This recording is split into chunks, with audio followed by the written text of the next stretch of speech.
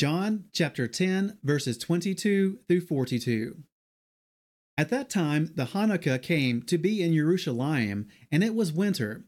And Yeshua was walking in the set-apart place in the porch of Shalomo. So the Yehudim surrounded him and said to him, "How long do you keep us in suspense?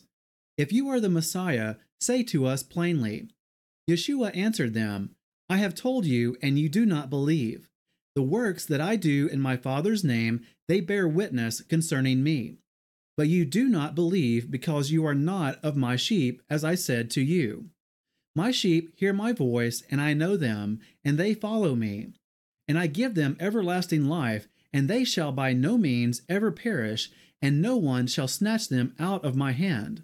My Father who has given them to me is greater than all, and no one is able to snatch them out of my Father's hand. I and my Father are one."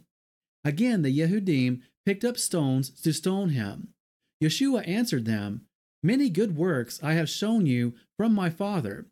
Because of which of these works do you stone me?" The Yehudim answered him, saying, "We do not stone you for a good work, but for blasphemy, and because you, being a man, make yourself Elohim." Yeshua answered them, "Is it not written in your own Torah, I said, you are Elohim?" If he called them Elohim, to whom the word of Elohim came, and it is impossible for the scripture to be broken, do you say of him who the Father set apart and sent into the world, "You are blaspheming because I said, I am the Son of Elohim"? If I do not do the works of my Father, do not believe me. But if I do, though you do not believe me, believe the works, so that you know and believe that the Father is in me and I in him.